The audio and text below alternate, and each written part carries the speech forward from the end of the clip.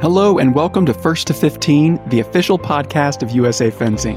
I'm your host, Brian Wendell, and in this show, you're going to hear from some of the most inspiring, interesting, and insanely talented people in this sport we all love. First to 15 is for anyone in the fencing community, and even for those just checking out fencing to see what it's all about. So whether you're an Olympian or Paralympian, a newcomer, a seasoned veteran, a fencing parent, a fan, or anyone else in this wonderful community, this podcast is for you. With that, let's get to today's episode. Enjoy! Today, we are thrilled to be talking with none other than Jackie Dubrovich, 2020 Tokyo Olympian and a standout star in women's foil. Jackie hails from the New Jersey Fencing Alliance and is a seasoned competitor in the world of fencing, currently ranked 17th in the entire world in women's foil. We're actually recording this here at Summer Nationals in Phoenix, where Jackie and her women's foil teammates are doing a training camp and a lot of other fun activities, all to get ready for Worlds in Milan, Italy. It is actually Jackie's fourth senior world team, and her track record goes back even further than that, more than a decade, including, I'm looking this up here, 3 team silver medals, 1 gold team medal at junior and cadets, and then a team bronze in 2019 at Senior Worlds, and a team silver last summer. I was lucky enough to see that in Cairo. So welcome to the podcast, Jackie. Thanks for having me. All right, so there's been online a story about kind of your origin in fencing, and it involves like dancing somehow. So can you tell us like how you got your start and where, this came from? Yeah. So when I was younger, I was in dance and gymnastics. I would hardly call myself a dancer or gymnast. Yeah. When I was younger, I would say when I started, maybe I was 5 or 6, and I was always tall, pretty uncoordinated, very lanky, and it just did not fare very well. It was not conducive to my just body type and coordination. So I did not want to continue doing either of those. And I had a cousin who fenced in high school. At Fairlawn High School in New Jersey has like a very well-developed high school fencing scene. And so my parents tried to, get me into fencing that way because it ran in the family. And I didn't like it at first. I would say for several years, I was really just purely motivated by winning. That was really why I liked the sport. I liked the aggressive nature of it. I liked beating up on people, and I didn't really, I think, truly love and appreciate the sport for what it is. Obviously, as I've gotten older, I have learned how to really love and appreciate fencing for what it is. But in the beginning, it was really just about the accolades and the medals and things like that. But obviously now, 21 years into the sport, it's much more than just about winning. So yeah, sure. And you've met some great friends along the way. And I mean, going back to what you said, I feel like New Jersey has this high school fencing scene that other states just don't have yet. So you were actually fencing like as a class in high school, or what exactly, how did that work? Yeah, so I was part of the high school fencing program at Pompton Lakes High School for my first 2 years, so my freshman and sophomore years. And it just became too difficult to balance both the commitments to high school fencing as well as my commitments to the U.S. team, and then also preparing for college. So something kind of just had to give there. And so I decided to just seriously pursue, training for the various cadet and junior teams, and also just preparing to get into college. So, but yeah, the New Jersey high school fencing scene, and it's only continued to grow and expand. And at New Jersey Fencing Alliance, my fiance Brian works with a lot of members of like the Columbia High School fencing team, which that's his alma mater. That's where he went to high school. So it's really cool to see it all come full circle. But it's really, really great to see that high school fencing really flourishes, and you have some of the best talents in fencing come from New Jersey. So it's really cool to see. For sure. And speaking of some of the best talents from New Jersey, at what point did you realize that, you were ready to take that next step? And maybe even let's start with taking the step to go to a NAC, right? Or a Summer Nationals, which is where we're at right now. When did you realize that I'm ready to see how I fare nationally? And then we'll talk about internationally. Yeah, I would say it was, I think, later than most people. And I see now it's so different. Parents are really putting their kids into NACs as early as possible and really getting that exposure, as soon as they qualify. Whereas for me, it was a little bit, I think, later than most. I feel like I took my time getting both into the national fencing scene as well as international fencing scene. And I remember Miami, I don't even remember what year it was. It was Summer Nationals in Miami. That was my first Summer Nationals. And that was kind of like my first taste of a huge production. And now, seeing what Summer Nationals has evolved into compared to what it was like back then. I mean, it's so much larger now, but back then I was, very starry-eyed and very excited to be able to compete among the nation's best. And I kind of just continued that.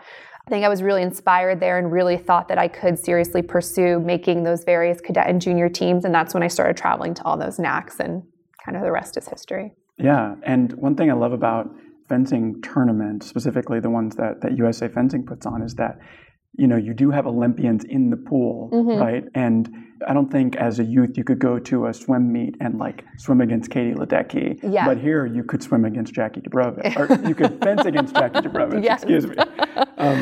Maybe not swim, right? No. But so did you have you say being starstruck, did you have a moment like that where someone that you had looked up to, you got to watch them fence or even fence against them at a young age?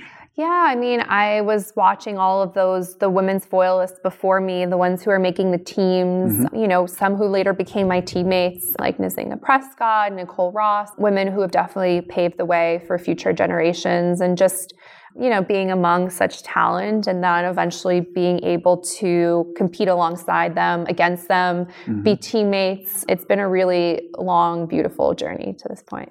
That's great. And we talked in the intro about your first World Championship medal, which was in 2011 in the team event. What was that like, getting that maybe validation of all the hard work and just sharing that with your teammates? Yeah, it was, that was a long time ago. It's been a while.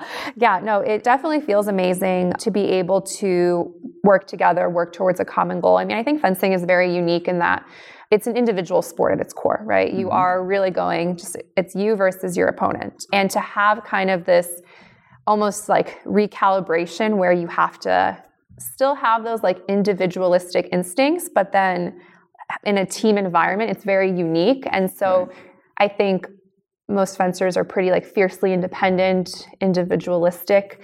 And then to be able to put all those people together and work towards a common goal and then ultimately succeed is a very beautiful thing. I think, fencing is very unique in that way. And I've spoken to a lot of friends in other different sports, and they are kind of confused at how, you can go one day fencing against this person and, going as hard as you can, screaming and yelling and fighting for every touch. And then the very next day you're on the same team together and you're fencing another country and you're trying to win the gold medal. So it is very, very unique. And so when all that hard work and dedication comes together, it's really amazing. Yeah, and that's what I love about the team event too, is it really does bring together a lot of people with different styles. And so when our women's foil team right now is amazing, and you're a big part of that. And so when you're out there, what are you trying to accomplish? What do you feel like you're bringing to that team of 3 or 4 going against, some of the other best women in the world? Yeah, I think our team is very unique because you have myself and Lee, who are now the older women, the veterans, the ones who've had a lot of experience on the senior circuit, who have competed in Tokyo together. And then you have kind of the new generation, that new crop of talent coming in. And so it's amazing to be able to work together. And like you said, we have very different styles, different personalities. But I would say for me personally, what I bring is kind of that veteran mentality, being able to kind of be a role model to the younger girls, as well as support them, help them, because, senior level fencing is very different than junior level fencing. I think there's a lot of stress and just things that you learn along the way as you get older on the circuit. I think that Lee and I can just impart to the younger generation. And I think personally, my style, I'm very physically aggressive. I have I think a pretty physical presence on the strip. I bring a lot of intensity, a lot of drive, a lot of passion. And so I think that is a big part of what I can bring to the team, is that drive and that intensity that hopefully inspires my teammates as well.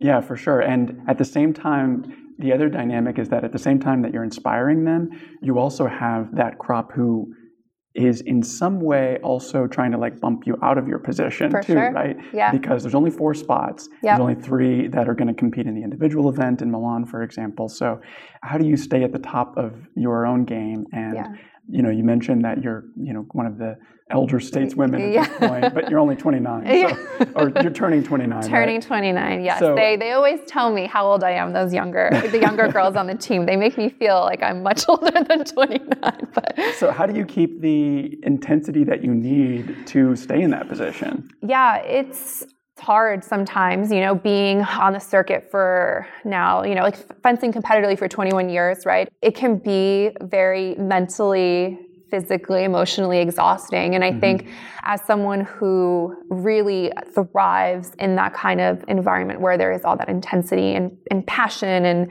aggressiveness, I think sometimes, you can't always bring that every single time you compete. You can try to strive for it, but it is very hard, and it is a very long, arduous season during the Olympic qualification season. So I just try to tell myself to bring that as much as I can. If there are any tournaments that are duds and I don't do as well as I'd like, I learn from them, and I try to tell myself to not take each loss so hard because of, I think, just naturally I'm this very passionate person. It can really propel me and really be one of the key drivers of my success, but it can also kind of be my Achilles heel, and it can be tough because I take each loss very hard. So I kind of have to have that balance just to remind myself. And I would say. And I think also, just like we were talking about having that experience, I think, I've been to an Olympics, I've been at World Championships, I've been in all these different scenarios and team events and individual events where I've kind of gleaned and learned from those experiences, and I'm able to apply those solutions or things that I've learned now to future competitions. And so I think that is also a pretty big advantage. That's why you see sometimes on the circuit women who maybe are older and are fencing maybe like a physically more dominant, faster, stronger, younger fencer, but the older fencer wins. A lot of times it is attributed to like that experience that they have garnered throughout the years. And so I think being older is not always too bad. Yeah. You talked about the grueling season and the fact that there are just so many events. You guys are always on the road, it seems like. Yeah. What is a maybe typical training day or training week like for you? Yeah, it's hard when we're traveling so much right now. I would say when we're kind of ramping up into the season, I'm training, 5 days a week. It consists of strength and conditioning sessions. I take private lessons. I do general body maintenance work. So maybe not like going to the gym and doing weights, but things that are kind of freestanding, but just making sure that my joints and everything is firing correctly. Footwork, drills, situational bouting, and then fencing competitively. So it's pretty intense, but it gets pretty difficult when we are traveling so much. Women's foil has had a particularly grueling stretch here where we had one of our competitions move to the end of the season. And so it's been really tough. We haven't really had much of a break. And so I think during this time period, it's just knowing that you're confident in your abilities. You're not going to change that much in this stretch of time. So just making sure you're taking care of your body, eating well, resting, recovering. I think making sure that your body is okay, and because you're putting so much stress on it, is like the number one focus right now. Yeah, and then there's the other half of the game, which is the mental side, right? So do you have like a ritual or something that you do to get yourself mentally prepared for a World Cup, Grand Prix, or even Worlds coming up in Milan? Yeah, I've tried throughout my career like various different techniques and methods. What I have found that works really well for me personally is to kind of just shut myself off from everybody else. I kind of like to just have my space, put my headphones on, kind of be in that really super focused mode, and not really, you won't find me really talking very much to other people, like laughing, joking around. I have a very serious face when I'm competing. Does that start the morning of? Yeah, I would say morning of. It's a little bit different, the team event, but when it's the individual event, I am very much just kind of to myself. And I find that that's a better headspace for me to be in when I want to compete my best. And what's going through, so I never was an elite athlete, so what's like going through your mind at that point? Are you visualizing what's going to happen? Are you, going through some checklists in your mind? Like, what is happening?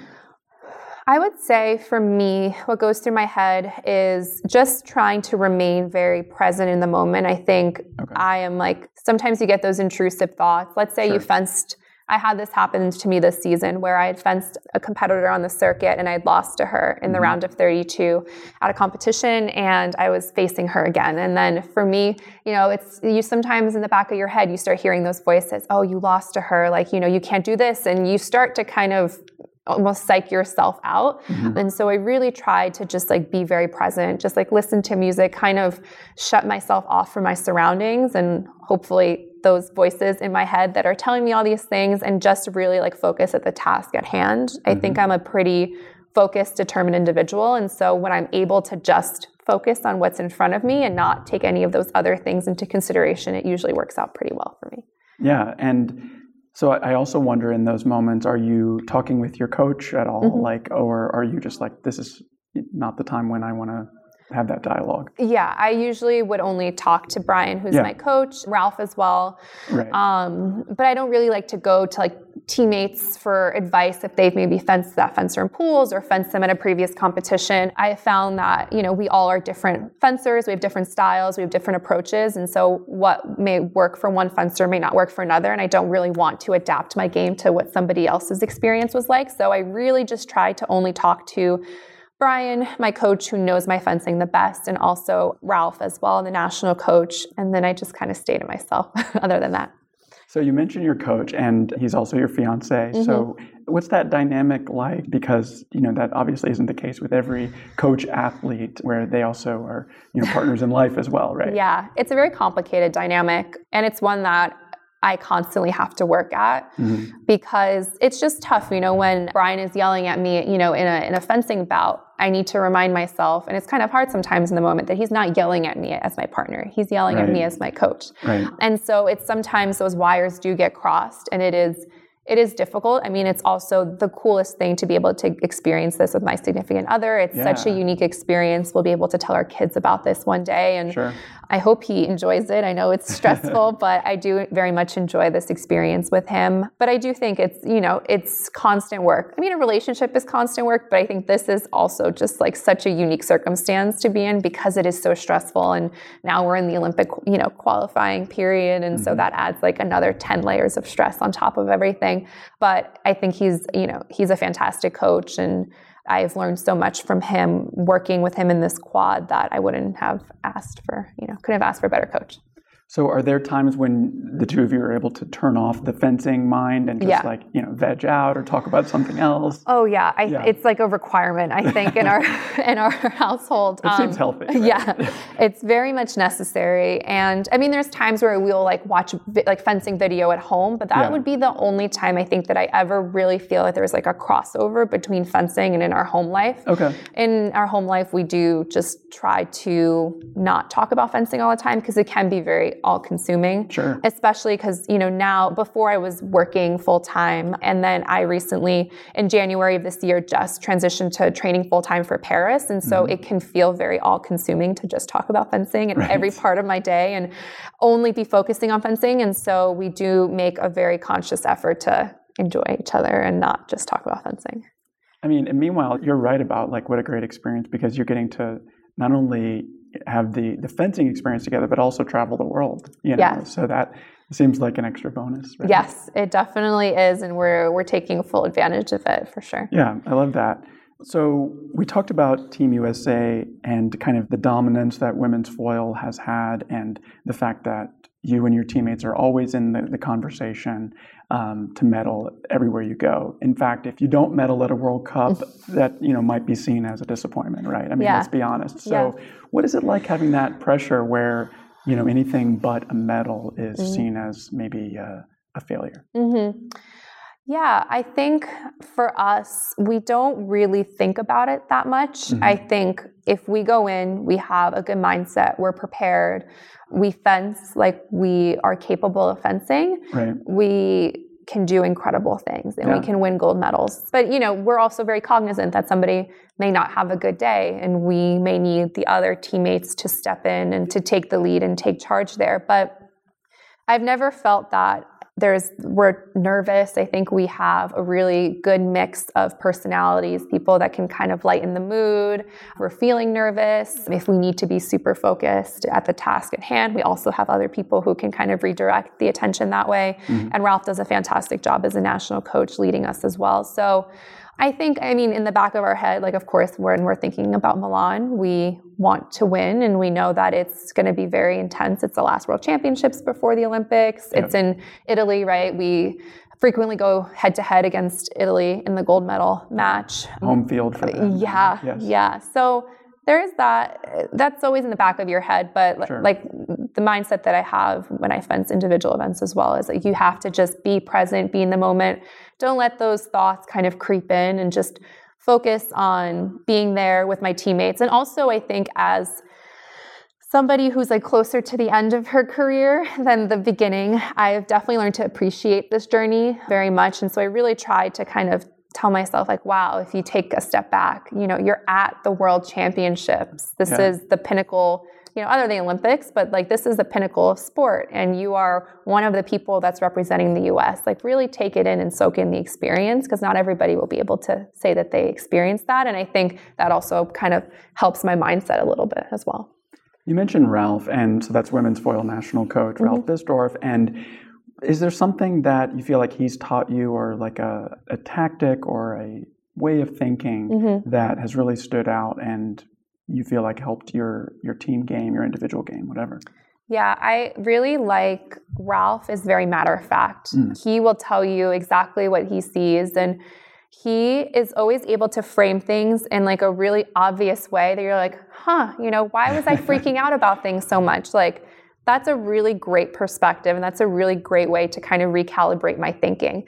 I tend to be more pessimistic than optimistic, and it's just like very innate to me, and it's so ingrained in me, and I have to actively work on it. And Ralph makes it much easier, because if I go to him and I talk to him after an individual loss, or if I do really well in team, he just always knows the right thing to say, whether it's a tactical thing or just like a human thing. Like when he's like, you fenced really, really well today. I'm really proud of you. Like he just knows exactly what to say in those moments. And so I really appreciate that. That's cool. And that's definitely a skill, I feel like, as a coach, that, knowing, because he probably has 50 thoughts going through his head, and he's like, which one of these is the right for this? What's the right move in this moment, right? Yeah, and I think he's also, like I said, very, very straight to the point. I'm someone who just appreciates honesty. I don't really like floweriness, and I just want you to tell me like it is, and I can take it, the good and the bad. Right.